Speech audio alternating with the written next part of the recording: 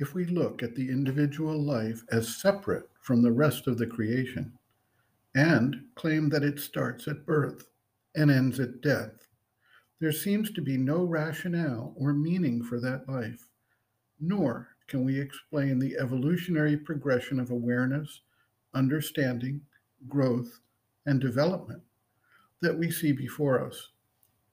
We see a baby come into the world with very little outward capabilities, without a developed language. And over time, we see the child grow and go through phases or stages of development such that the physical body, the nervous envelope, the emotional being, and the mind systematically develop. As this occurs, the child changes its focus and attention from its childish pursuits and moves into activities more suited to its current stage of development. When the child reaches the onset of puberty, sexual energies become active, which were latent previously. Then the individual turns, in a majority of cases, to the development of family and career. At a certain stage, many people find that the interest in outer activities begins to wane. The Indian tradition of the four stages of life developed from this type of observation. When the interest in the outer life recedes, the individual was encouraged to take up the life of a renunciate and turn toward spiritual seeking. The stages or cycles at work here, however, begin in past lifetimes and develop over many lifetimes. Some individuals are born into their current life with highly developed capabilities and spiritual development already evident. The reincarnation of the Dalai Lama and the ability of the chosen monks to seek out and find the right incarnation through unmistakable signs of recognition of items used in the prior lifetime is one such illustration. This process explains why some people move through the stages of development of consciousness faster or slower in a particular lifetime. We also see the process of preparation in the way births take place. A chicken will sit on an egg to keep it warm for a period of time until the chick inside is ready to break out and manifest itself in the world. Similarly, mammals, including human beings, nurture the fetus in the womb until it is ready to be born. At the right time, the birth process begins.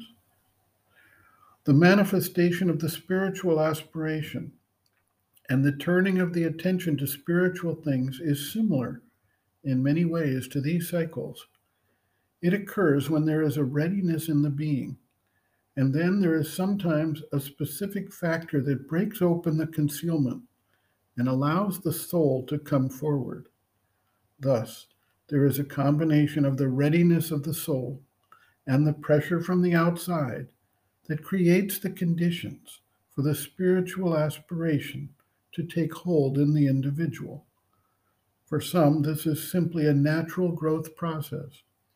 For others, it may need a force applied, such as some great sorrow or disillusionment in the accomplishments possible in the world.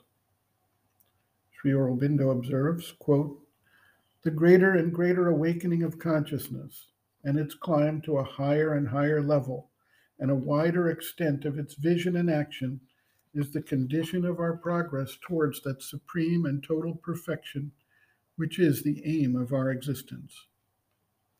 All yoga is in its nature a new birth. It is a birth out of the ordinary, the mentalized material life of man, into a higher spiritual consciousness and a greater and diviner being.